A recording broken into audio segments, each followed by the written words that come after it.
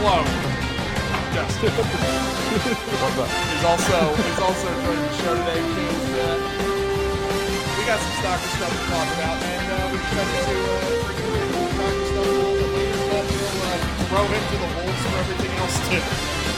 Yep. Because we can, and we use Discord to record this freaking show, so it's easy to just have it in from the very beginning.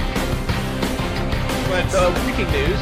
aside from it being March, like, the best month on the sports calendar, except for in 2020 when it became the worst month in like 100 years. There were no sports at all, except for like the first week and a half. Yeah. But anyway, breaking news. J.J. Watt, as we all know, was released by the Texans like a month or two ago. J.J. Watt has signed a 2-year, 31 million, 41 million? It was 31, I think. $31 million deal with $23 million guaranteed with the Arizona Cardinals. Of all teams, the freaking Cardinals. Now, don't get me wrong. I am happy with this. I was worried he was going to sign with the Steelers, the Browns, or the Bills. And I'm glad it's not any of those teams. Because if he went to the Steelers, that would be awful. Steelers fans would be insufferable. They wouldn't be much better because their offense still sucks. But their defense would be very annoying and their fan base would be straight up insufferable. Like, just awful. Justin is a Philly fan, so he understands. Oh, yeah. Yeah. Our shared hatred of Pittsburgh is a very real thing. They're already insufferable enough. Adding J.J. Watt would just be the icing on a cake that no one wants. Correct. That's an amazing analogy. You are very correct. And him going to the Bills would make them the best team in the AFC North, which they already are. You mean the best team in the AFC? Yeah, that would make them the best team in the AFC because they'd have a close to on par offense, a better defense, and a better coach than the Chiefs. Yeah. Sorry, we know you love Andy Reid, but he's not a very good head coach. His time management is Abysmal. awful, like horrifically bad. Andy Reid really reverted to Philadelphia Andy Reid in this past Super Bowl with the let's kill them by kicking like 86 field goals. As a Philly fan, I felt so bad for Chiefs fans because I was just watching and getting horrible flashbacks to the Patriots-Eagles Super Bowl in 2004? It was awful. Death by a million field goals rather than actually using your talented offense to do its freaking job. Yeah. And didn't that Eagles team in 2004 also have a really terrible O-line?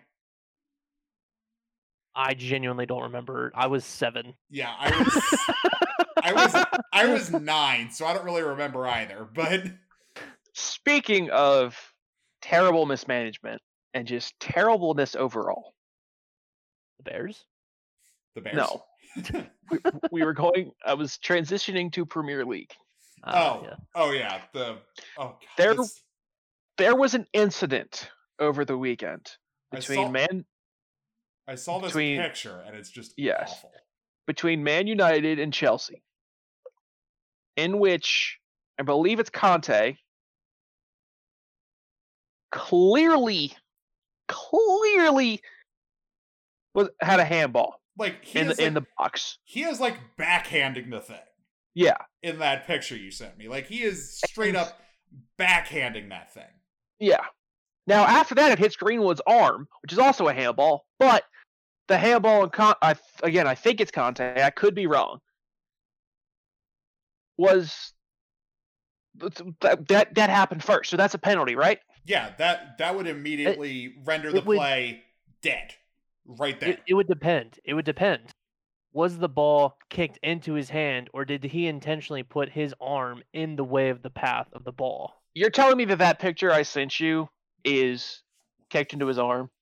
That's normal. The amount of times when I played soccer, right, that someone would kick the ball and it would just coincidentally hit your arm while you tried to move away happens a lot more than you think. Oh, it happens all And the like time. if the referee does have to take into account the fact that like you can kick a ball, try to get out of the way, and it still hits your arm. That's not usually called, at least at the level that I played at, which was itty bitty private school soccer. Yep, right? same. But like that genuine like soccer is like the one sport that actually cares about intent when calling penalties. So like if he intentionally put his hand there, then yeah, absolutely that's a handball, no question. But if he's genuinely trying to get out of the way of the path of the ball and it just happens to hit his hand, generally speaking, they're not going to call that. So that's true, and there wouldn't have been that much of an issue with this call specifically had Luke Shaw not revealed what the ref said to Harry Maguire when Harry went to argue that it was a handball.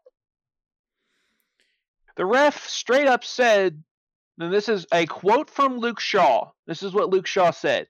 The ref said to H, referring to Harry Maguire, if I say it's a pen, it's going to cause a lot of talk about it after. Yeah, that's I saw that quote. I didn't know what he meant by it.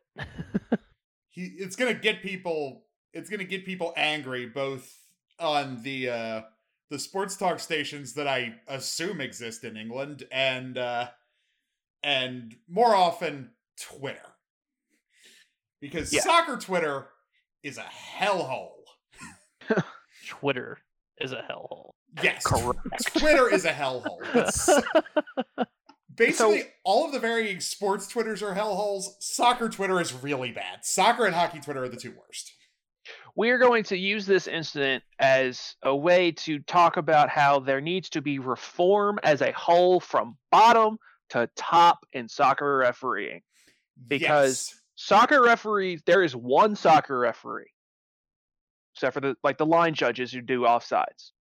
But in the middle of the field, there is one. And that one can make the game about himself as much as he wants. Giving me real baseball vibes here. You're not wrong. Certain baseball umpires. Yeah.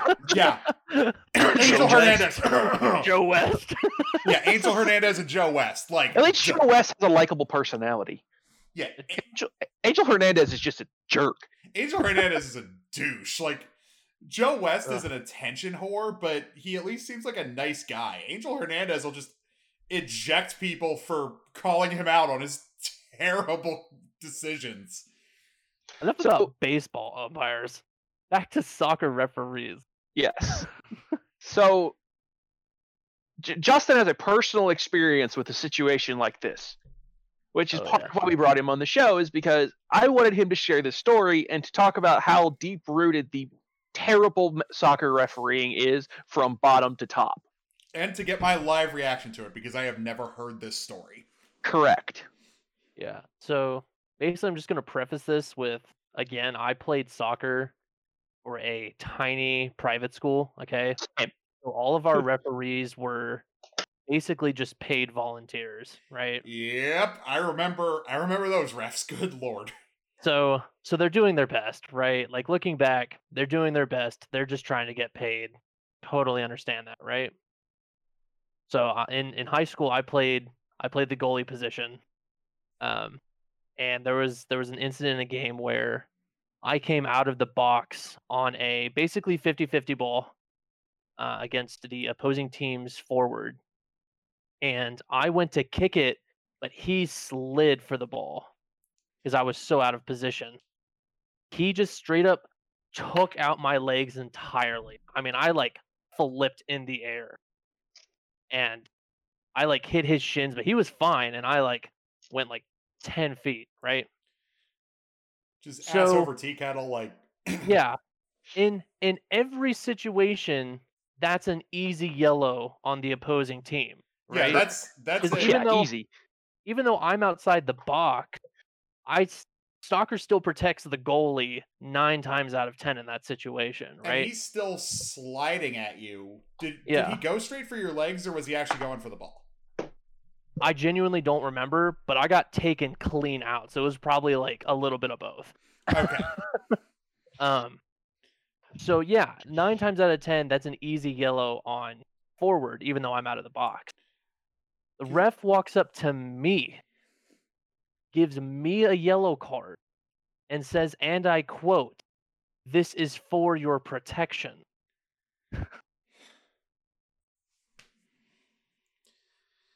Now, was this a road game? No, this is a home game. What? See, that was my assumption when I No, first heard the setup for this story. That was my assumption, was that this was a road game. No, And this I is a know from home personal game. experience, tiny private schools have like blood feud rivalries Oh yeah. Oh yeah. because a lot of them like know people that go to the other schools, and they usually really don't like each other. Oh yeah. This is definitely a rival game against our like heavy rival. Yeah, he came up to me and gave me the yellow and said, "This is for your protection." And my coach, not my head coach, but like our conditioning coach, who's basically also our assistant coach, former Marine, right? This is an ex-Marine, right? He's also my soon to be he's gonna be my sister's father-in-law, right? Awesome dude. Ex-Marine, like stomps onto the field and is like, "Are you kidding me?" Like pushes me away and is like in this ref's face, like, "What are you doing right now?" Now, don't get us wrong. Like, we understand there's a huge difference between professional refereeing and small private school refereeing. Yeah, We are 100%. Oh yeah, like the guys who ref the Premier League are not going to be reffing reffing tiny ass private schools in the middle of nowhere. Like, yeah. However, this stuff runs deep because, like, especially as keepers, me and Justin were both keepers. Like, there are a lot of protections on us. Yeah. We understand that. Mhm. Yeah. I was somebody who used that to my advantage, but that's a different story. Pretty much every keeper does use it to their advantage. Correct. But the issue that we're getting at is that refs make calls based on situations and if people are going to get mad at them from either side. yeah, and it's so stupid. You can't do that. That is easily one of my least favorite things about soccer, because it feels like that happens the most often in soccer. Like that, yeah, that I would agree with that. That doesn't feel like a thing that happens all that often in basketball. Definitely not a thing. Definitely not a thing that happens all that often in football. Refs will just make whatever call they damn well please in football. That's gonna be a holding, 15 yards. Exactly. Good like, Lord. Yeah. But sir, he was holding my face mask. The I don't care. thing about soccer that you have to understand is that there are, like, every single professional sport has a rule book that's easily like 1,000 pages long, right? oh yeah. Oh, 100%. Like there's so many rules, but soccer is so goddamn needlessly complicated, right? Yeah. Like in no other sport is advantage a thing, right? In soccer, if you are in the other team's half of the field and a penalty is called, but you can retain possession, then the penalty is held off because you have advantage. Okay? Like in basketball, if there's a foul, everything stops, regardless of who has the ball, where the ball is the ball in the basket? Nope, there's a penalty, everything's cut, okay? Well, hockey does have something similar. It's not as stupid as advantage, like the delayed penalty thing. Yeah. But it also makes way more sense, because on a delayed penalty, teams will, with the puck, who are about to go on a power play, will pull their goalie and get an extra attacker. Like, yeah, the hockey delayed penalty arguably is a lot simpler than the soccer advantage. oh yeah, But soccer is just so complicated. I mean, they have live action replays to determine if a player's offsides.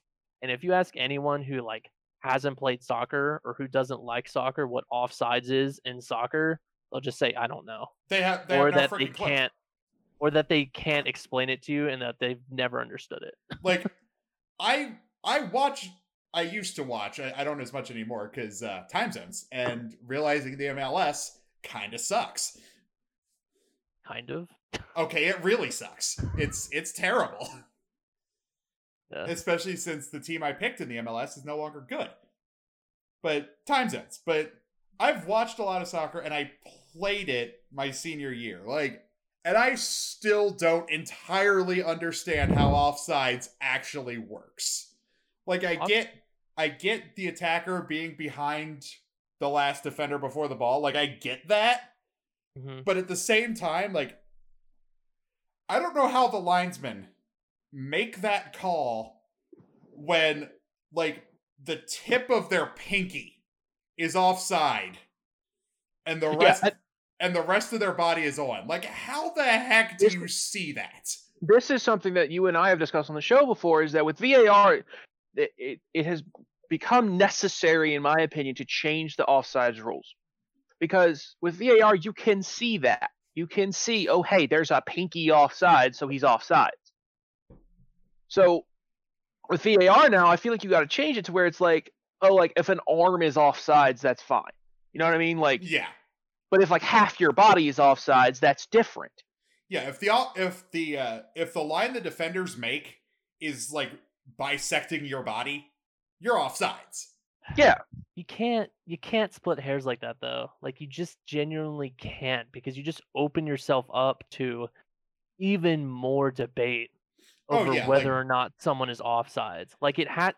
It genuinely has to be that black and white of, oh hey, your pinky is offsides, ergo you are offsides. It has to be that black and white. Otherwise you get into this whole, well, he's up to below his elbows offsides.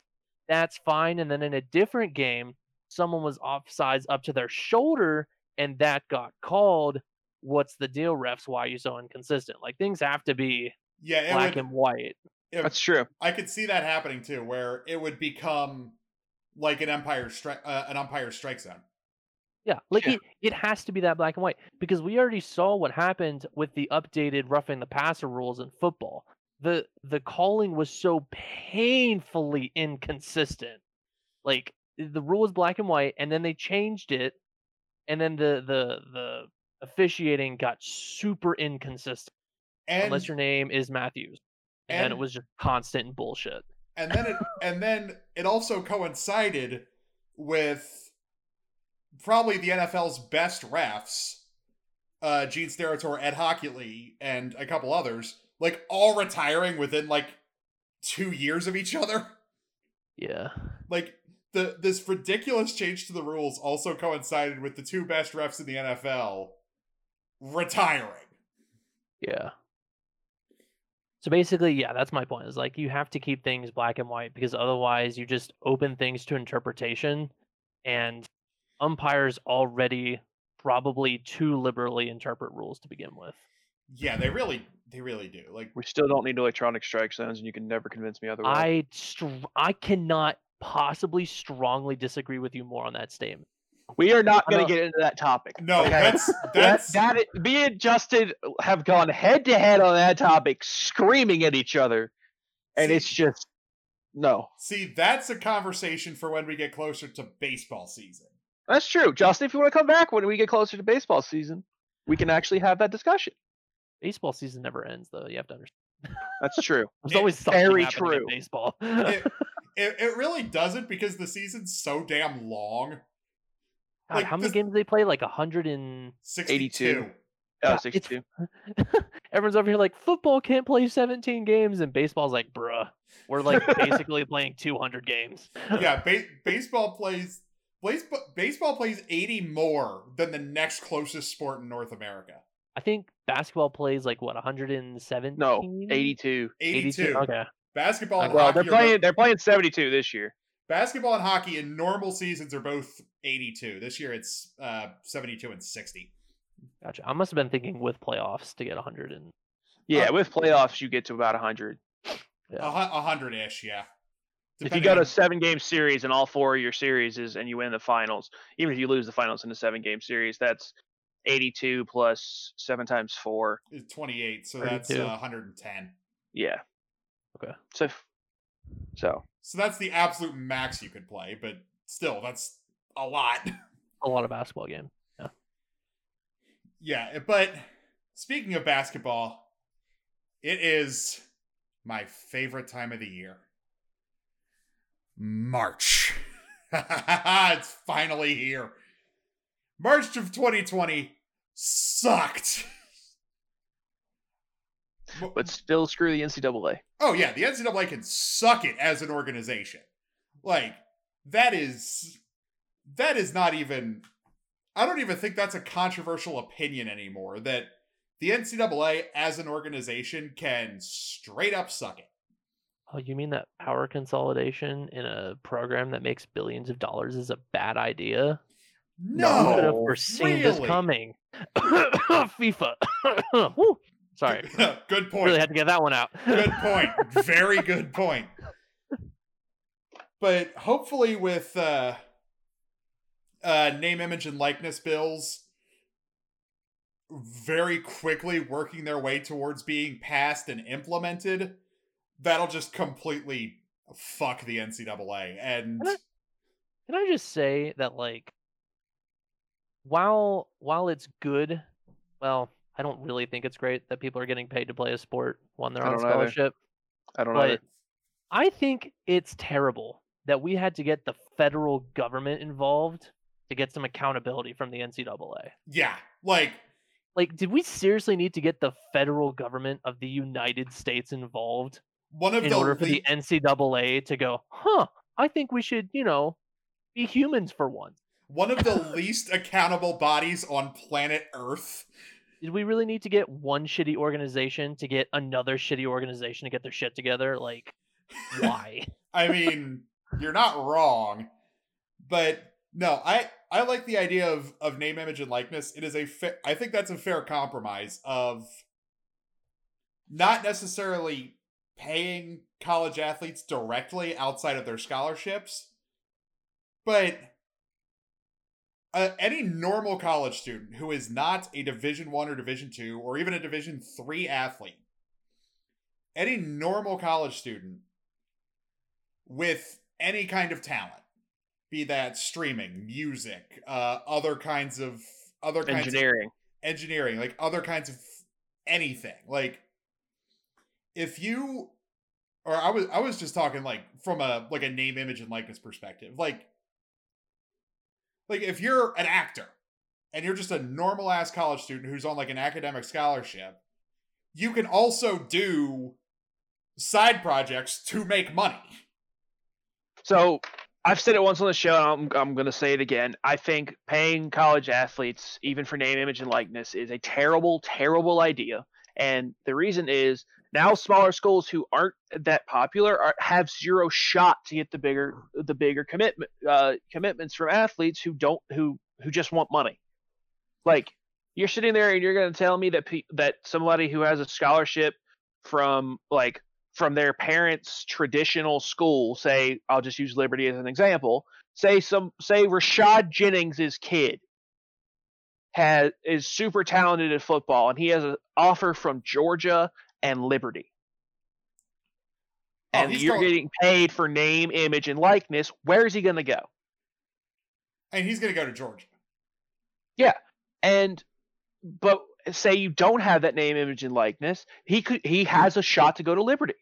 But if you're paying people for name, image, and likeness, like, you're going to get that stuff at bigger schools. And it takes away a lot of the tradition, and it takes away all of the stuff about, like, because in college, it's about the team for the most part. It's about the team. It's not about the individual players. But if you're paying for name, image, and likeness, especially in basketball, you're not going to go to a Howard or a UConn or something like that. You're going to go to Gonzaga or UVA or Duke or UNC. Or Villanova or any of these. Yeah, you're not going to go to those powerhouse schools.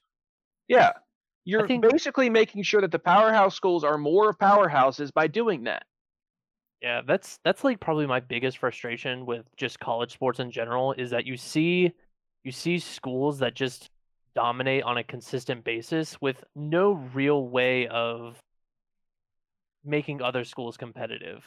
Like for And a by school doing like this, you're making Liberty, it worse. like a school like Liberty, who is genuinely making consistent strides in college football, right? Has just lost it. How is Liberty football going to compete against Ohio State And anytime Tech soon? and UVA. Like, Yeah, like Liberty is already like I see where you're coming from on this. Like, Liberty is already in a terrible position geographically because they're sandwiched between Lynchburg, Virginia is sandwiched between Charlottesville and Blacksburg anyway. yeah. Like, if you walk a few 100 yards from campus to the Dick's Sporting Goods on Wards Road, there is not a single Liberty t-shirt in that building. Nope. You can walk outside that Dick's Sporting Goods, look across the street, And see the campus. and see Liberty's campus. There is not a single red Liberty shirt in that building. It is only UVA and Virginia Tech. Yeah. And by paying for name, image, and likeness, you're screwing over the little man. And like college basketball has started to make strides towards having non-college basketball schools get better. Like for example, people like Howard. Howard's been getting commitments, like all that kind of stuff. And the smaller programs we're starting to make strides. Same in college football. To be honest with you, like Cincinnati and that people like that have started to be good again.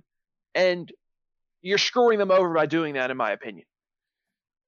Yeah, I can see that side of the argument too. Not to mention, even more money is going to get put into sports programs like colleges Yes. instead of academic programs.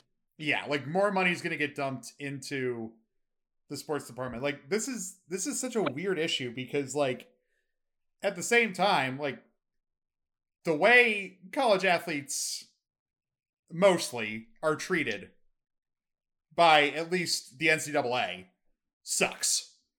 Oh, I agree. Like Division I athletes are like God's gift to mankind, according to the NCAA, and hell, even some colleges. But like, oh yeah, like the NCAA. Sorry, it's most colleges. I mean, yeah, every college does it, and if you pretend it doesn't happen because of bias, you're blind. Like every college with any kind of athletic program, like I know college athletes are making money on the side. Like no matter where they are making money on the side somehow. Like the $100 handshake is a long-standing tradition of college sports. Just don't put it in a McDonald's bag. It usually goes bad. Yeah, don't put it in a McDonald's bag. That makes it really obvious. No, do like have the big money donors stick a couple hundreds in their palm, hide it, and then shake hands with a football player, and you just gave that football player $500. Like have a couple donors, like shake hands with your quarterback, your wide receivers, your running backs, your linebacking core, your secondary, like just put stacks of hundreds in their hands and have them shake hands with the players. Like it's a long-standing tradition.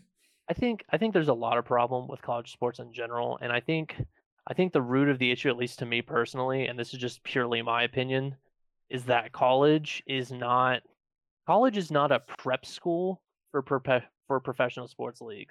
College is where you get an education. Yeah. Like, and so to have athletes come into college, play like 2 years, or a and year then just, in the case and of then just leave because they're getting paid off of their likeness, and then just go to professional sports leagues on my dime is ridiculous. Yeah, exactly. And that's my entire problem with that. Look, is the NCAA trash? Yes. Do they treat their athletes and everybody involved better? Yes. But this is not the way to do it. No, we have gotten massively sidetracked, by the way. Oh yeah, we have. But this is an interesting topic to have during, like, right before the event that makes the NCAA the most money. All of its money for basically the entire year. Yeah. Like, after March Madness, they are in the black for the rest of the calendar year. Oh. Oh, it's the NCAA in the black. Oh, the world's smallest violins are playing. That's the good side. That means you Insert made Mr. money. Krabs. You're in the red when you lose money. Financial terms. I'm aware of what in the black means. Okay, good. I was concerned for a second that you didn't know what it meant. I'm not that stupid, okay? Okay, good. Okay. He went to tech, so he's only so smart. Oh, you want to fucking fight? My God. Okay. Jesus, sir, I'm in tech's hardest major. That's true. One last Continuing point. on. One last point on name, image, and likeness, and then we'll actually talk about March Madness. Or the build up to March Madness. The way I see how name, image, and likeness should be done, it should not come from the schools or the NCAA at all. Like, they should not be involved. They should just not have rules against it from happening. Because they have shut down guys' YouTube channels, their Twitch streams. Like a UCF kicker or punter, for example. Yeah, like they've shut down their YouTube channels, their Twitch streams, their music careers. Like there was a guy, was it the UCF punter who was like also like a ridiculously talented rapper?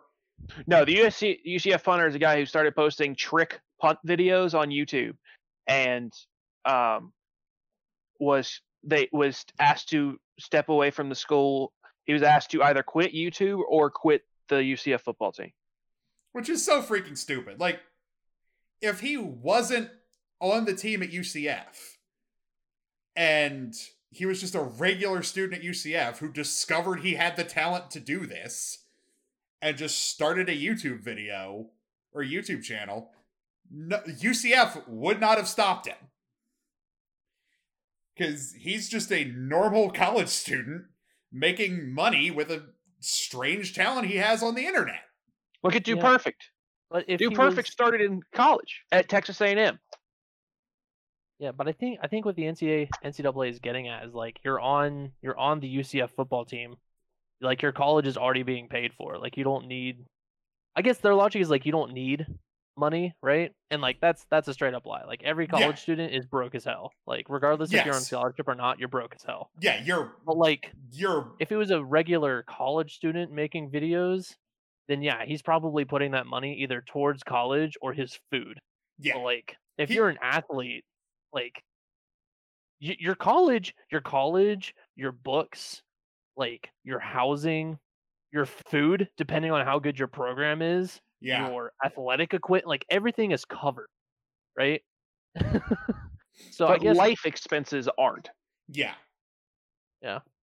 Well, like every other college expense is. And so like that takes your college expenses from like $24,000 a semester to like $1,000. Yeah, like putting gas in your car, eating out, and any kind of recreation. Like that's what it goes. That's what it leaves you with that isn't covered. I'm not saying the NCAA is correct in assuming that like a college student that's also an athlete just has money and is fine, but like if you're a normal college student and you make a YouTube video, that's fine, that's great. But if you're an athlete, I don't know. I guess I can see where they're coming from, where it's like it's such a weird issue because it's like both sides kind of have points, but the NCAA just sucks so much. Everyone just wants to stick it to them. The NCAA is weird because their enforcement is so dog shit. Yes. Right? Like, it's not the fact that the rule itself is bad, per se. It's the fact that their enforcement of the rule is dog shit. So, like, the UCF punter had to make that ultimatum, whereas would an Ohio State player who made a YouTube video have the same enforcement? Probably fucking not. Probably not, no. Because the NCAA has favorites. It has verified fucking favorites, and Tech is not one of them. Point in case, transfer students and eligibility waivers, okay? Oh, they get... That's all I'm gonna say. Guys who... that guy who transferred from Coastal to Tech to be closer to his dying mother... Yeah, got denied. But someone transferred to, like, Ohio State. Instant acceptance. because he wasn't going to be acceptance. Because he transferred from Ohio State to Miami, I think. Yeah. Because he wasn't going to be able to play quarterback at Ohio State. And people online were really like, "Oh, well, he broke the rules. He was outside the radius by like 10 miles." Yeah. And to be closer to his dying family. Are you seriously going to look at me? And that's the thing. He may live in South Carolina, but Blacksburg, Virginia is almost 100 miles closer to where he lived in South Carolina than Conway is. Yeah. And the NCAA plays favorites, and I think that's why everyone is so keen to jump on them and just completely obliterate them. Like, I think the NCAA needs to be obliterated and replaced with a different organization, or like a loose, almost go in reverse, like go from the Constitution to the Articles of Confederation. Okay, here's how you fix the NCAA, because ultimately, at the end of the day, the NCAA itself is not a bad idea, right? The problem with the NCAA is they have nitpicking enforcement. And that's bad. That's bad in literally anything, right?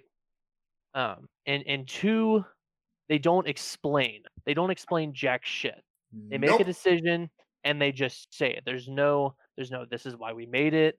This is what we took into consideration. So really at the end of the day, as long as you had some transparency and some consistent rule enforcement, the NCAA's PR would just fucking skyrocket. It would overnight. Be a million times better. Like if the NCAA applied the same transfer restrictions to Ohio State that they do to Virginia Tech, then their ability to have good PR would instantaneously skyrocket. And get rid of Mark Emmert. He sucks. Anyway, cutting this off because we have talked about this a long time. Length. NCAA tournament. You could literally, if they didn't care about money, you could chop the entire field down to 4 teams. Yes. This year in particular. Gonzaga, Michigan, Baylor, Illinois. Yep. That's all you need. That's all you need. Don't even worry about the rest. That's your final 4. Make it. What? I said, did Duke not make it? I'm so upset. They might not even make the field. Yeah, they might after beating us. That's true. That could help them a lot, especially if they go on a run in the ACC tournament. That hurt me. Why? If they go on a run in the tournament, I'm gonna be so pissed. Duke makes a run in the tournament every year. Or either that, or they get knocked out in the first round. Or they're a 2 seed and they lose to a 15 in the first round. Yeah. Breaking news of the NBA. Lloyd Pierce has been fired by the Hawks. That's honestly not a surprise. I just pulled up ESPN to look up Duke's record and stuff, and that was the first thing I saw. I don't know anything about the NBA. Anyway, NCAA.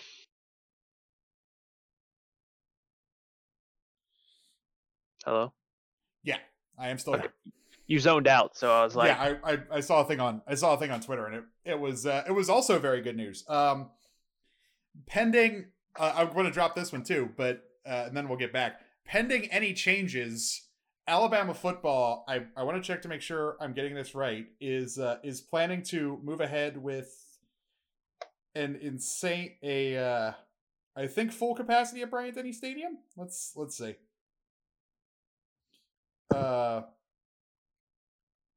We are moving. Greg Byrne, the athletic director at University of Alabama, says we are moving forward with plans to have a full stadium in the fall, and we will monitor medical guidelines as we have all along. So right now, Alabama is moving forward with having a packed out Bryant-Denny Stadium for football season in September, which interesting. As Alabama goes, so goes the rest of college football, except in California. So that's a good sign. Is it a good sign? I think so. College football sucked last year with like 10% filled stadiums. I mean, I don't disagree, but like, I don't know. It seems serious. We're in fucking March, and then they're making plans for September. Like, so many things can happen in between now and September. Oh yeah, but that's what you have to do. Like, you have to plan now for normal and adjust as needed. yeah, so that way we can have 18 adjustments in between now and September, when you could just wait until later to make an announcement when things are more obvious the way they're going. That is true. But I like that someone actually has the balls to make a freaking announcement in March. Because that was not the case last year. No one had the balls to make announcements till June. Well, things were very volatile last year. Good point. Anyway, back to our topic. Yeah. This is a very tangent heavy episode, but it's been that way for the past couple weeks. But that's fine. It's par for the course at this point. College basketball is 4 teams, and that's it. Yeah. The first couple of rounds, I feel like the first round or two of the tournament will still have the normal level of excitement. It's just the ones and two, the ones won't be in any danger at all. They're just that much better than everyone else. And the twos... Can we not talk about that? Yeah, I know. Sorry. No, I'm not. The ones... All right. The ones won't be... Hey, they're... I don't have as much of a connection to UMBC, but I am still from BC. Like, we still won the tournament the next year, so you could shut up. I know. And I wanted them to, because that was a greatest redemption story in NCAA history. Oh yeah, easily. But the ones aren't like in any danger at all this year. The twos are probably not in danger. No. The twos are probably fine until they have to face maybe the threes. Depending on which 2 and 3 you're talking about. But the 4s on down are in a lot of danger, I would say, this year. I would agree with you, because that's about the line Virginia's going to be on, and with the way our offense, if our offense is on, we can score with the best of them, but if our offense is off, we're terrible. They lose by 20. Example A, when we let Tech score 20 and come back. Yep. Well, UVA is a very 3. Are you all talking about UVA or Liberty? UVA. Okay. UVA is a live or die by the 3-point team. Yes. And that's fine when you shoot well. When you're not shooting well, that's when you guys get blown the fuck out. There are years that happens. I agree with you. Yeah, and Liberty very much has that vibe too, because of obvious reasons. That's like one thing that I'm not like super pumped about in basketball, is it seems to be just a very heavy moving trend of a lot of teams are starting to rely on the 3 more. And that's guess who started that? That's just boring basketball. That is just, it's so boring. Dribble down the field, pass 3. Other team dribbles down the field, pass field. 3. Field. Court. Who cares? It's the same shit. Everyone. I think you knew what I meant. But yeah, 3 reliant basketball is boring as shit. Unless you're the Warriors. Because they're just so freaking good at it. Because they can pull up from midcourt and still hit it like it's nothing. That's still boring basketball, though. Like, even if you're good at it, it's still just boring. And the more that basketball trends towards 3 reliant basketball, then the less defense that teams actually need. So, and defense-heavy basketball is fun basketball. Going on a little bit of a tangent, but we will make sure it's not as long because, basketball has always gone through different transitions and times based on different on the for lack of a better term, on the times. Like, naturally, it's always had progression, and then it'll change again in like 10 years. It'll change again, and in 10 years it'll change again. Like that's just how basketball goes. Mm-hmm. Like, it's not like other sports, and where most of the time sports don't necessarily like the meta for gamer term. Yeah, for lack of change as much. Yeah, like football.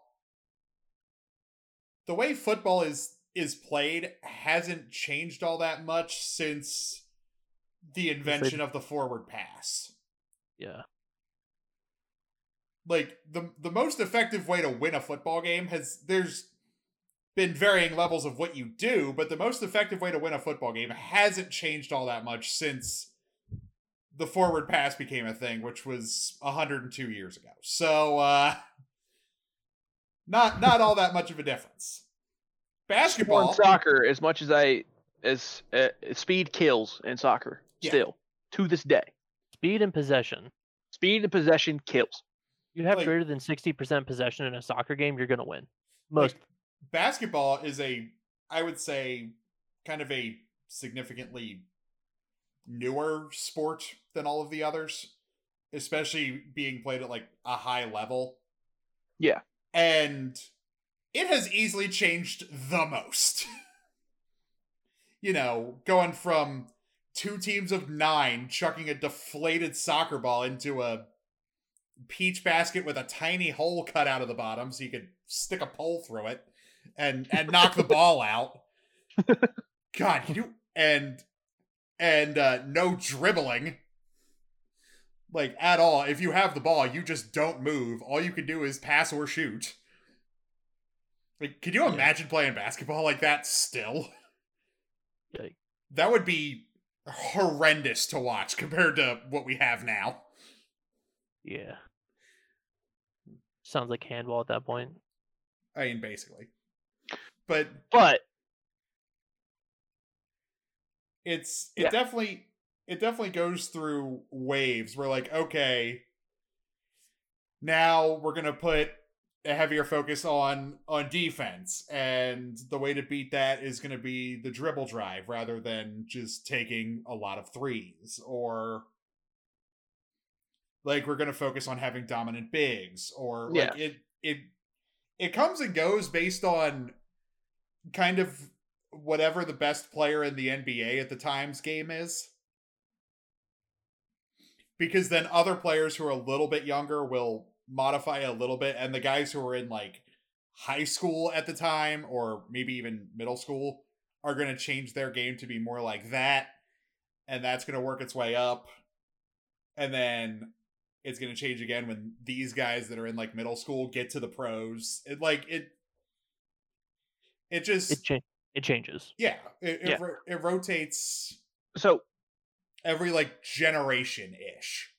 So speaking of basketball, there's one NBA story we need to talk about that we dismissed. Yes. Dallas, I think it was last week. Sorry, Justin, I know you don't talk about NBA much, but this is the only NBA story we need to talk about today. About a week ago, there were rumors that came out that the Dallas Mavericks were quietly shopping Kristaps Porzingis. Mark Cuban came out and vehemently denied that. So Jake and I just kind of dismissed it. Yeah, because usually it's just talk. Usually when Mark Cuban denies something, it's not happening. Like, that's the end of it. However, there are more and more reports coming out about Porzingis and about his agents, who are his brothers, that make it interesting. Seem like it might not be as good of a situation for him in Dallas as we thought. There are thoughts and rumors that he is high maintenance, that his brothers are a poison. God, that's literally a quote from an article that I read about them. That's a term that's not thrown around the NBA lightly. Calling someone like a poison, or like the term cancer is overused, because like a locker room cancer, like that term gets so overused in the NBA. Like, to throw around the word poison is pretty serious in NBA circles. Correct. So the idea that Porzingis could be on the move at some point is not as far-fetched as we may think. Now, I think it's stupid.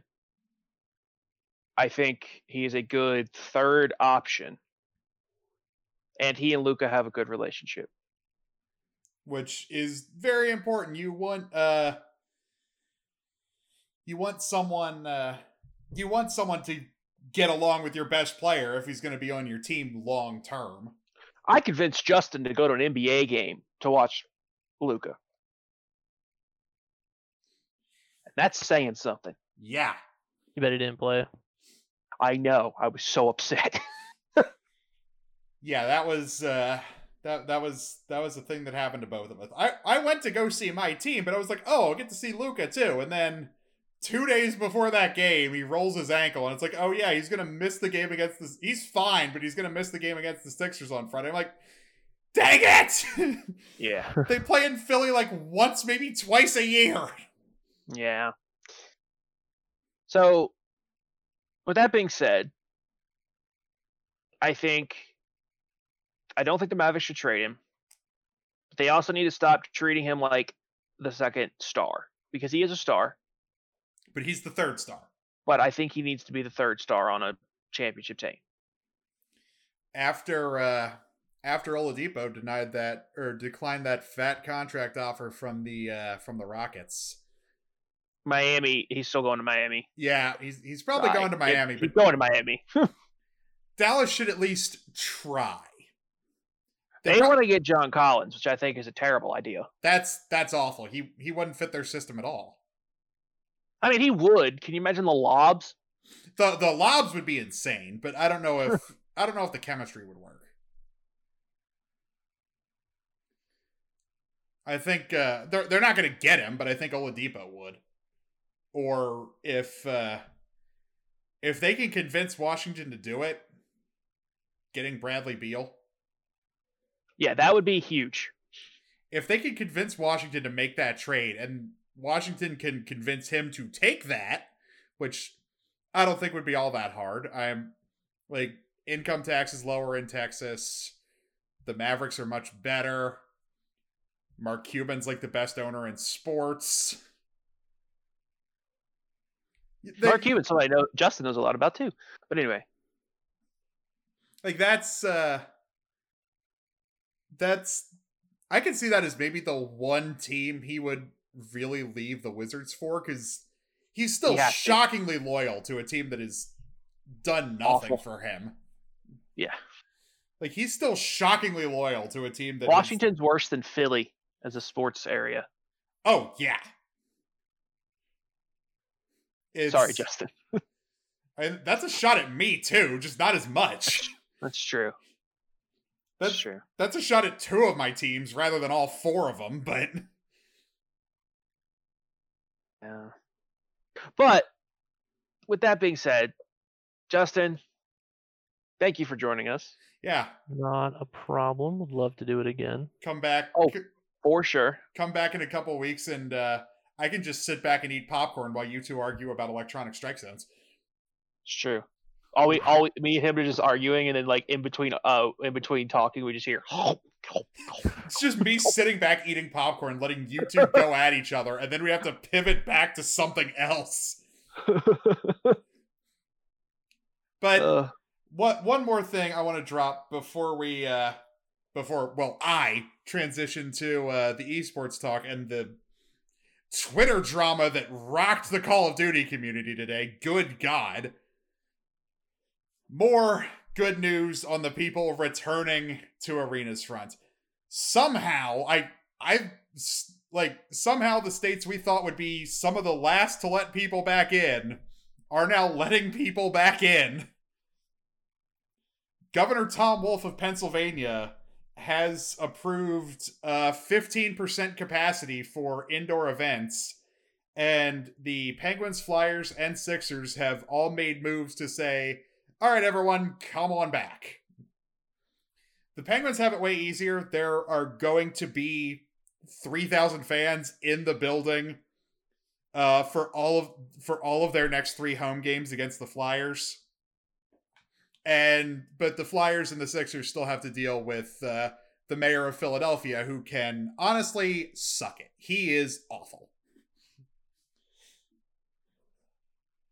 But yeah, that's it for the traditional sports, whatever the heck this segment was. This is what happens when you get me and Justin in the same voice chat. Yes, I I know from experience. But I'll get into the ridiculousness that was that COD Twitter drama that was just hilarious, honestly. Up next, here on the Mashup. All right, welcome back to the Mashup, and I teased it already. Let's get into that incredibly spicy COD Twitter drama. I thought I was just gonna talk about the seeding for the major and my predictions for the major. We'll get to that, and the performances of the teams over Super Week and the many upsets that came from Super Week. Like, there were so many upsets. Like New York beating Minnesota, Paris somehow beating Toronto, New York pushing Dallas to 5, Paris pushing Atlanta to 5, Gorillas beating Toronto. Like, there were... It transitioned more to chalk as the weekend went on, like, especially Sunday. Like, Sunday was pretty chalky. Like, Subliners beat Seattle 3-1, Chicago beat Florida 3-1, and Dallas swept LA. Like, that's a little more chalky, but the rest of Super Week was loaded with upsets. But the main thing that came out of all of this was waking up today, getting on Twitter, and seeing Hastro talking smack to 100 Thieves and LA Thieves, as he always does, just constantly. And honestly, I think it's kind of annoying because, like, esports orgs are no longer about just winning. It's about making a more or less personal connection with your fan base and getting them to care about you. And despite disappointing results the past, like, month and a half between the Valorant team still not qualifying for Masters and the League of Legends team slumping a little bit, and the LA Thieves picking up their first loss of the season in a sweep against Dallas. Like, it hasn't been a great couple weeks for 100 Thieves, and that all came right after I gushed endlessly about them too and how great all of their teams were doing. So I apologize to Nadeshot and all my fellow 100 Thieves fans for clearly jinxing you for the last month. But let's get into this actual Twitter drama. It starts off with Hastro just tweeting about like getting the win over Thieves, and admittedly Thieves not saying anything. Like, the other 100 Thieves creators, the other social accounts, not really saying anything about them, but being all over them when they win. Like, that's a thing that happens. That is a thing that happens on 100 Thieves social media. That's been a thing. Like, creators like Brooke and Courage and Ray and Nadeshot and, heck, members of the Valorant team, members of the League team, they'll only acknowledge LA Thieves after a win, and it's crickets when they lose. Like, that's actually a thing. But at the same time, like, who cares? Who freaking cares? Like, they have a super dedicated fan base compared to Envy as an org. Envy is bleeding money. Their YouTube channels are struggling. Like, all of this is true. And he's just taking pot shots at 100 Thieves. Like, sure, Envy is a staple of the Call of Duty scene. Team Envious was one of the original COD teams, along with, like, Complexity and Optic and FaZe and a few of the others. Like, Team Envious, who later became Team Envy, are, like, a cornerstone of the Call of Duty esports scene. There's no denying that. And Hastro did help build that. But he wasn't all that great of a player. He was even a worse commentator. You know who truly built the Call of Duty competitive scene? Nadeshot, and Scump, and Hex, and Crimsix, and Formal, and Clayster. Like, those are the guys whose backs the Call of Duty scene is built on. And heck, JCap, Slasher, and Kenny too. Like, I know that's a pretty 100 Thieves focused list, but let's be honest here. Like, that's true. Like, that is just a fact of esports history that these are the guys the scene was built on the backs of, not Hastro. And he's doing pretty well for himself. He became CEO. He bought Envy, like all this other stuff. But man, is he annoying. Like, he doesn't have that much ammo here. Like, sure, they got the win over LA Thieves and they got the sweep. But if you look at the actual score line, 250 to 212 on raid for Hardpoint. That's a very close Hardpoint raid game. Especially because the only reason Thieves even lost is because they screwed up their rotations to Garage twice. Which I don't think they're going to do very often. And since Garage is very much a money hill on raid because it's really hard to break. Because, I mean, there's, 4 entry points into Garage? Because there's Gym, there's the 2 actual garage doors, and there's Side Window. So there's 4 entry points, but there's also a lot of cover to watch all of those entry points. Like, it's a very hard point to break. And especially with only 4 people. Like, it's a lot easier to break it with 6 than it is with 4. Like, that's not an easy point to break. And if they didn't screw up their rotations to Garage twice, they could have very well won the first hard point. And on Search, like,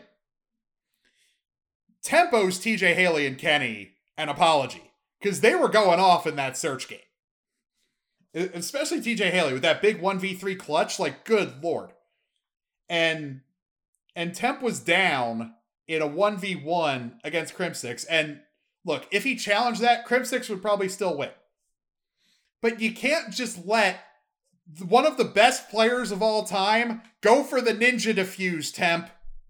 Like, I was watching this, and I'm watching Crimsix just defuse the bomb at B on Checkmate. And I'm like, wait, Temp, it's 5-5. Why are you not pushing the freaking bomb? And he didn't move.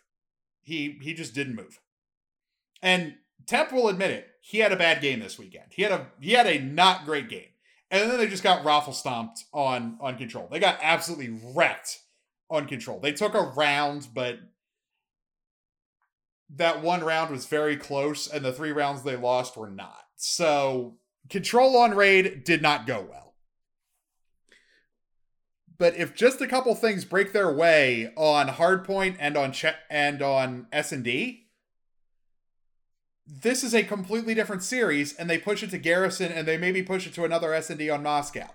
I don't think I need to remind anyone who watches the COD League what happened the last time LA Thieves played Search on Moscow in a Game 5. TJ Haley went 12-0, and they didn't drop a single round. Now, that was against Seattle. They probably wouldn't do that against Dallas, but still. I can almost guarantee they wouldn't do that against Dallas, because Dallas is leaps and bounds better than Seattle. Seattle is probably the worst team in the league right now, because Paris has gotten my attention. Paris has absolutely gotten my attention with their performance this week. The fact that they swept Florida and they pushed Toronto to a Game 5 and won, and pushed FaZe to 5. They still lost, but they pushed Atlanta FaZe to 5. I consider them one of the worst teams in the league. And look, last year, FaZe went to a lot of Game 5s. That was a common trend last season. So there was a stretch of like 2 months where they went to Game 5 with everyone. It was kind of hilarious because I like watching FaZe fans sweat, but at the same time, it was slightly concerning. But Paris has moved up in my power rankings now, and I think Seattle has officially dropped to the very bottom of said power rankings. But like I may sound biased when I say this, but I am 100% on 100 Thieves side with this. Like, because I am of the opinion that esports orgs are not entirely about winning anymore. That's just not the game anymore. Really, it never was. Except at the very, very beginning. It was very early on, content became king. And there are few orgs better at making content, both just with their content team and with their pro teams, than 100 Thieves. Like, NRG is that good. Shocker, because, like, NRG / Optic, they're one org now, is really good with that. Shocker. Who do you think Nadeshot learned it from? And FaZe is really good with that because they were Optic's contemporary in literally every way. And had one of the original Call of Duty rivalries. Along with Envy too. And Envy has just fallen off the wagon. They don't make good content. Their merch doesn't sell, and I know that's not a huge indicator of anything, but that's at the same time kind of an indicator that no one cares about them. Like, if your merch isn't selling, and Envy merch looks good. Like, navy blue, it's hard to screw up that color scheme. Like, let me take a... I'm going to pull up Envy's website right now. Envy.gg. Yeah, I was actually right. That is their website. Like, their stuff actually looks good. Like, this newest release is very minimalist, which I think we honestly need more of in esports, but let's just see. Like, Team Envy jerseys. These are a little minimalist, but I like them. I like them a lot. Like, black with like a dark but not entirely navy blue is such a good color scheme. And same thing with Dallas. Like, the Dallas Empire. Dallas Empire's jerseys are both really good. Like, really good. The crown design across the chest on their white jersey is top tier. Like, I really like that. And the other one with kind of the abstract zigzag pattern that just forms around the crown on their black jersey, that looks awesome. Like, their merch is good, but they barely sell any of it, which to me is a sign that not that many people care about them and really want to rep their stuff. And, like, you can look at their view counts. Their view counts on their YouTube channel are not good. And like I said, that's not the be-all end-all of esports, but it's way more important than Hastro is pretending it is. And Jack Courage just repeatedly clapping back at him. It was an actual murder on Twitter. And Nadeshot's Nadeshot's tweet was incredible. I gotta find it so I can read it and try to do it justice. Let me check my Twitter real quick. Where the heck is it? Here it is. So the tweet from the LA Thieves announcing that their shop is going live on, that's Thursday at 10 a.m. Pacific. So that's 1 p.m. for me. LA Thieves shop, March 4th, 21, 10 a.m. Pacific time, lathieves.com. That's all the tweet is from the Thieves. And I really freaking want one. I really want one of those black jerseys. Like, good lord. But an hour later, this is the tweet from Nadeshot. I know supporting a losing team isn't always the easiest thing to do, but if you can find it in your hearts to purchase official LA Thieves apparel, our players just might start performing better. This is our only hope to win. Please consider helping us.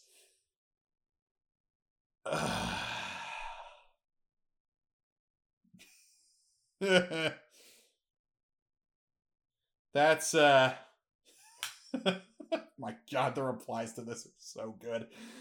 The replies to that are so good. Oh my god. That was great. That was so good. I love that. But that's just hilarious. Like that is a direct shot at Hastro that he has coming, because he clearly, like, the game has passed him by. The game has absolutely passed Hastro by. And he does have a point. The other 100 Thieves creators probably should acknowledge LA Thieves when they lose. Same with the LCS team, same with the Valorant team. A lot of times they do, especially Courage. Like, they didn't say anything when they lost to Empire. Nadeshot eventually did tweet something today just to, like, stick it to Hastro. And I'm very excited for the possibility of them meeting at the Major, because it's not a guarantee because of the way the bracket shakes out. Like, the way the bracket shakes out, they would have to either both make round 3, or they'd have to meet in, like, round 4 or round 5 of losers. Like, they would have to meet either very early or very late in the tournament. Because first round on the winner's side of the bracket is Chicago versus New York. Winner of that plays Dallas. And the other match on the winner's side is LA Thieves versus LA Guerrillas. Winner of that plays FaZe. So they would then... LA Thieves would have to beat LA Guerrillas, which I think they're capable of. That is obviously my prediction. I think they can win that game. Then they would have to beat FaZe, which is going to be a challenge. And then Dallas would have to beat the winner of Optic and New York, which I think they are capable of, given the fact that I think Optic is going to win that, and their shaky at best abilities on Search, which against Dallas is a pretty freaking important game mode.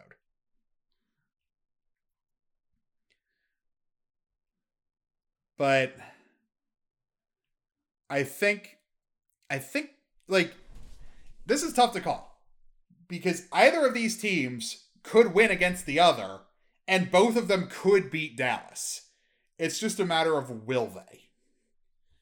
Like, given the parity in the COD League this year, they have the ability to beat Dallas. I think everyone does. I think everyone other than maybe Seattle has the ability to... Seattle and London have the ability to beat Dallas, other than them. Because Seattle and Florida, I don't know how... Florida just got so unlucky. They went 1-4 because they got stuck in the group with 2 of the top teams in the league, and then lost to teams they shouldn't have lost to. And now they're stuck in the elimination round of losers bracket. So they are on thin ice. They're probably going to beat Seattle, and then they could definitely beat Paris. But then I think they get one of the 2 losers from Dallas, Chicago / New York, and Atlanta / either LA team. So that's going to be rough going for Seattle. Like, if somehow the Guerrillas beat the Thieves and then lose to FaZe, Florida would be praising the heavens, because they can absolutely beat the Guerrillas. Like, they could 100% beat LA Guerrillas. I know they finished below them in group standings, but they can 100% beat them. Let's be honest here. But the major's definitely going to be interesting, because you obviously have the LA versus LA storyline here. You have Chicago versus Dallas. Like, Optic versus Envy is an old school rivalry. Optic versus FaZe if they both get through round 2. And Like, 100 Thieves versus Envy is becoming a new rivalry. Same with 100 Thieves versus Optic. That one's significantly more friendly. But, like, significantly more friendly than any of the other COD rivalries. But, like, the winner side of the bracket is insanely interesting to me. Because, like, just look at, like, the COD League is so stacked with talent this year. Like, other than London and Seattle, everyone is at least decent. Because, let's be honest here, like, it's, London and Seattle aren't that good. Paris has surprised me. They're still in loser's bracket. They'll probably still lose to Florida, but they have impressed me in the last week. So props to you, Paris Legion, for impressing me and forcing Atlanta FaZe to 5 games. I still don't know how the heck you pulled that off. But what do you guys think about all this wonderful COD Twitter drama, and what do you think about what's coming ahead later this week in the major? If you want my actual predictions for the first 2 sets of games, I would say Toronto's going to beat London, Florida beats Seattle, Thieves beat Gorillas, and Optic beats New York. Those are the only ones I can confidently make because the rest of the bracket hasn't actually happened yet. I mean, I think I would say Dallas probably wins against either of the winners from Chicago and New York, but it's close. It goes to 5. And I think LA Thieves, after with some extra motivation, I think they end up taking Atlanta to 5 and also winning that, where they meet up with Dallas in round 3. That could be just be me being biased, but I think they're not going to lose to another good team in the same week. I have more faith in them than that. But yeah, that's what I got for the Call of Duty League. Up next, we'll jump into some League of Legends. And the significantly less dramatic weekend they had, but still incredibly confusing. That's all coming up next here on The Mashup.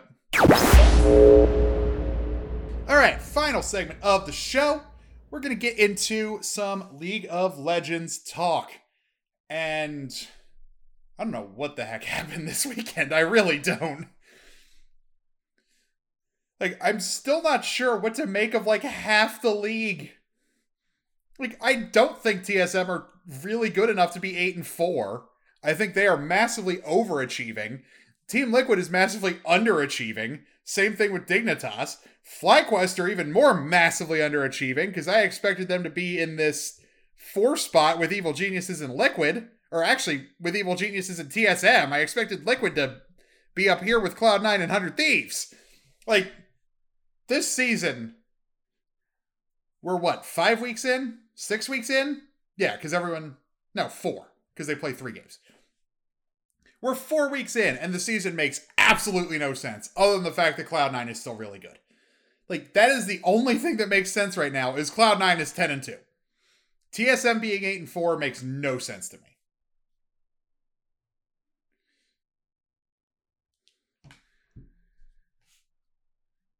Hundred Thieves, they're about right where I predicted them to be. I expected them to be a little better, maybe like 9-3 rather than 8-4.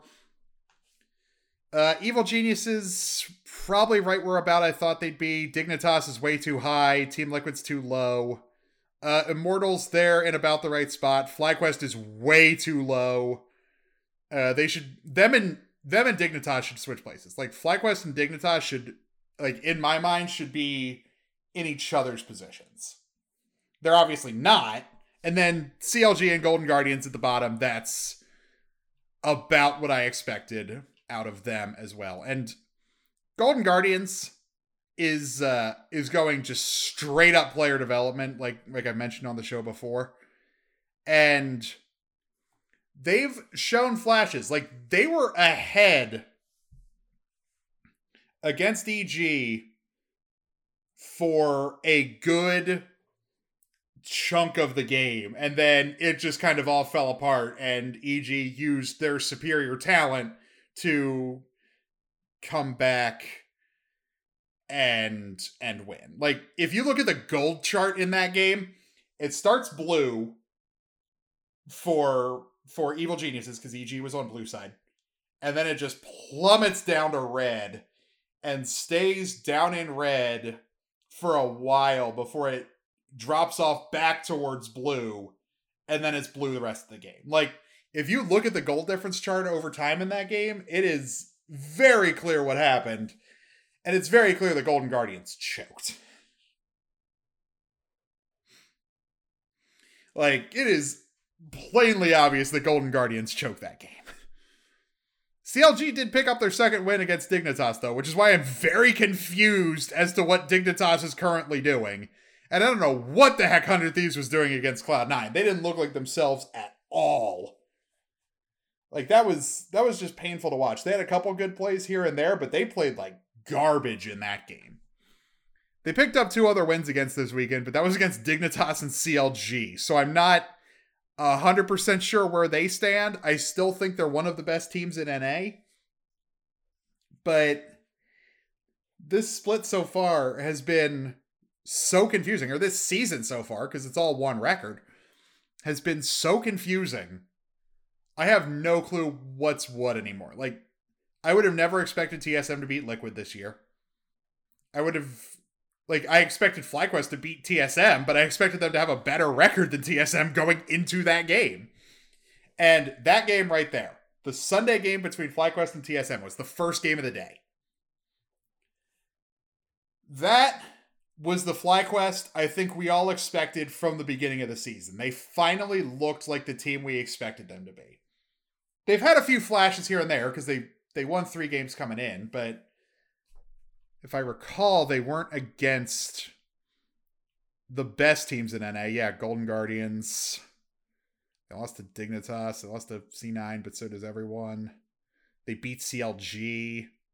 They lost to 100 Thieves. Like, oh wait, it's going back way too far. I hate when the LOL Esports website does that, where it just like jumps back even though you're only scrolling a little bit.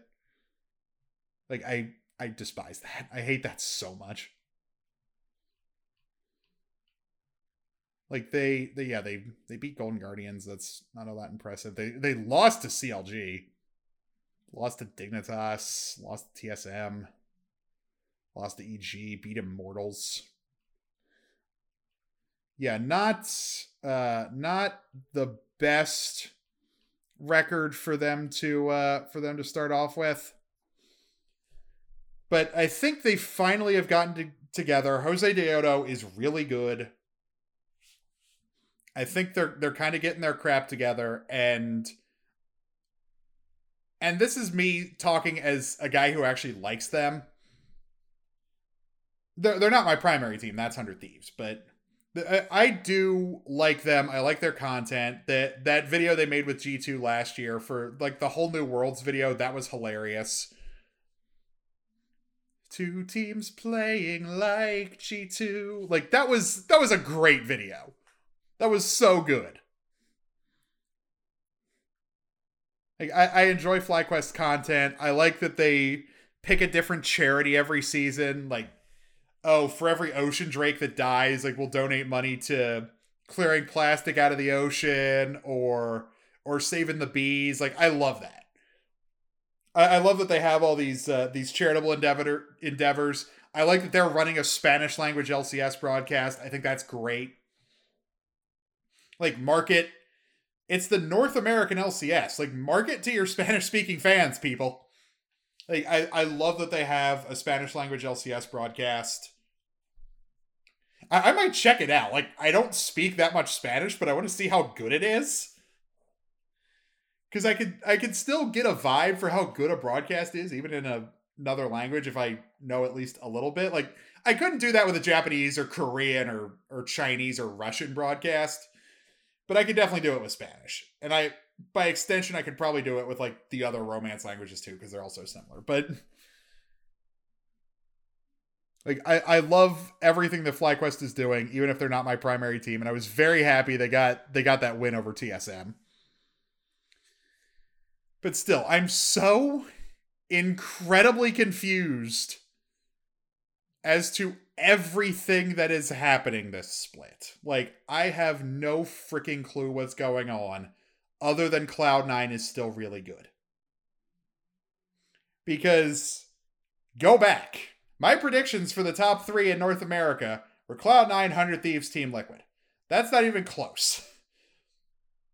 I mean, it's kind of close because 100 Thieves are tied for second, but they're tied for second with TSM.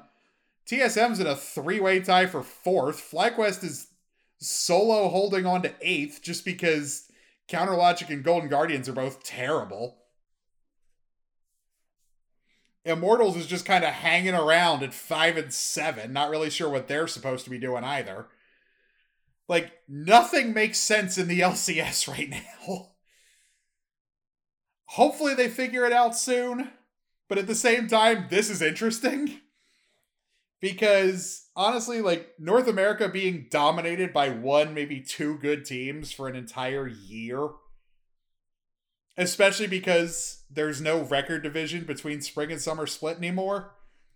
Like, Spring Split games actually matter for your chances of going to Worlds. Like, I like the unpredictability of it. Because we didn't have that in Spring Split last year at all. Like, as soon as January ended, it's like, oh, Cloud9's running away with this and they're going to be our rep at MSI. Because in January of 2020, we still thought MSI was happening. And speaking of MSI, it is confirmed to be happening this year. Like, they didn't even bother announcing MSI in January last year because Rona was already kicking off in China. Like, they didn't even bother announcing a location or anything for MSI. They pushed it back to June. Then they pushed it back to July. And then it just didn't happen. We were worried we weren't going to get Worlds. They pulled off a miracle and had Worlds. And now we're going to get MSI. And I'm very disappointed that it's going to be in Reykjavik. Frick. Like, the backup plan for MSI last year was Los Angeles. I know you probably couldn't do Los Angeles this year, but you couldn't do Texas or Florida or Georgia or Tennessee. Actually, Florida, Georgia, or Tennessee would have been great because that is, at bare minimum, Central Time Zone. It's only an hour behind me. Like, even LA would be favorable to the insane time differences I have had to suffer my entire life as a League esports fan. Because my first Worlds was Korea. My second Worlds was Paris. My third Worlds was China. And my fourth Worlds will also be China. Those time differences suck. My first MSI, because I didn't watch MSI in 2018, my first MSI was also China. So Reykjavik is better than that. I think it's like 4 hours. But still, 4-hour time difference, really? Why must you do this to me, League Esports? I'm glad they're having MSI. Like, I like MSI as a tournament. I'm glad they're having one this year. Because it's a good primer before Worlds. Like, you get to see the best teams from other regions that I don't get as much of a chance to watch. Because I'm a little plugged into what's going on in the LEC. The LCK and the LPL, because of the aforementioned time differences with Korea and China, I don't even try. I'll check up on them when we get closer to MSI and Worlds to see who the competition is, but that's about it. The TCL I don't pay attention to at all. CBLOL, time difference is fine, but language barrier, because I don't think they have an English language broadcast. I think it's only in Portuguese. LMS, I'm pretty sure is defunct. LLA, LCO, like LCO hadn't even started yet. Because that's a brand new thing. Like, they have games on the schedule, but none of them have happened. Like, there are games scheduled for February 24th, 25th, March 3rd. Like, there are games on the schedule for the LCO. They don't have scores. They don't have scores on them. They don't have links to the VODs. What in the world is going on in Oceania? The LJL, like, do they have... Oh, they don't start till Friday. Man, the Japanese league hasn't even started yet. Good lord. That's oh, they played this weekend. Okay. The LJL has started. I was very confused for a second. The LCL in Russia, like I don't really pay attention to but I'll plug into the major regions when we get closer to big international tournaments, because that's just scouting the competition and who's going to just murder the North American teams this time. But I'm just glad we're having an MSI this year, even if it's in Reykjavik. Like, what's the... I don't know how to spell. Okay, there it is. Thank you. Auto spell check. Time zone. Let's see. It is... Oh, it's... Okay, so they're the same as... They're on GMT. So they are 5 hours ahead.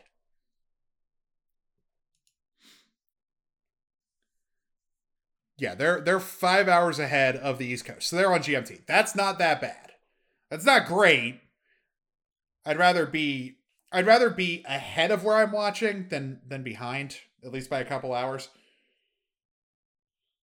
Because, like, what is a reasonable time for them is very early in the morning for me. But I can deal with a 5 hour time difference for like a 2 week long tournament. For a 2-3 week long tournament, I can handle a 5 hour time difference. It's the 12 hour time difference for the month and a half long Worlds that gets me. But that's a conversation for 8 months from now, 7-8 months from now, in October and November, when we're much closer to Worlds. But that's what I got for the show today. Let me know what you guys think, both about the Cotton Twitter drama, name, image, and likeness stuff for college athletes, what the heck is going on in the LCS, what you think is going to happen in the COD Major, anything, over on the Discord server. I'll leave a link in the show description. Over on my Twitter page, I'll leave a link to that in the show description. Come by, hang out in the Twitch stream. I'm always willing to talk more about stuff on the show. I talk about on the show with chat. Like, I'm always open. I am an open book. But yeah, come hang out. Hope you enjoyed the show. Come hang out on the stream. We'll be playing COD all week long, because that's all I really do anymore. But thanks everyone for listening, and I'll talk to you guys on Friday. See you then.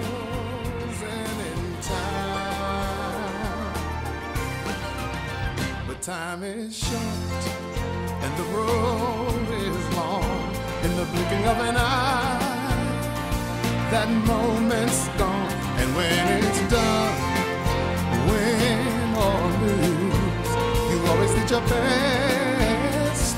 'Cause inside you knew that in one shining moment you reached deep inside. One shining moment you knew you were alive. Feel the beat of your heart, feel the wind in your face. It's more than a contest, it's more than a race.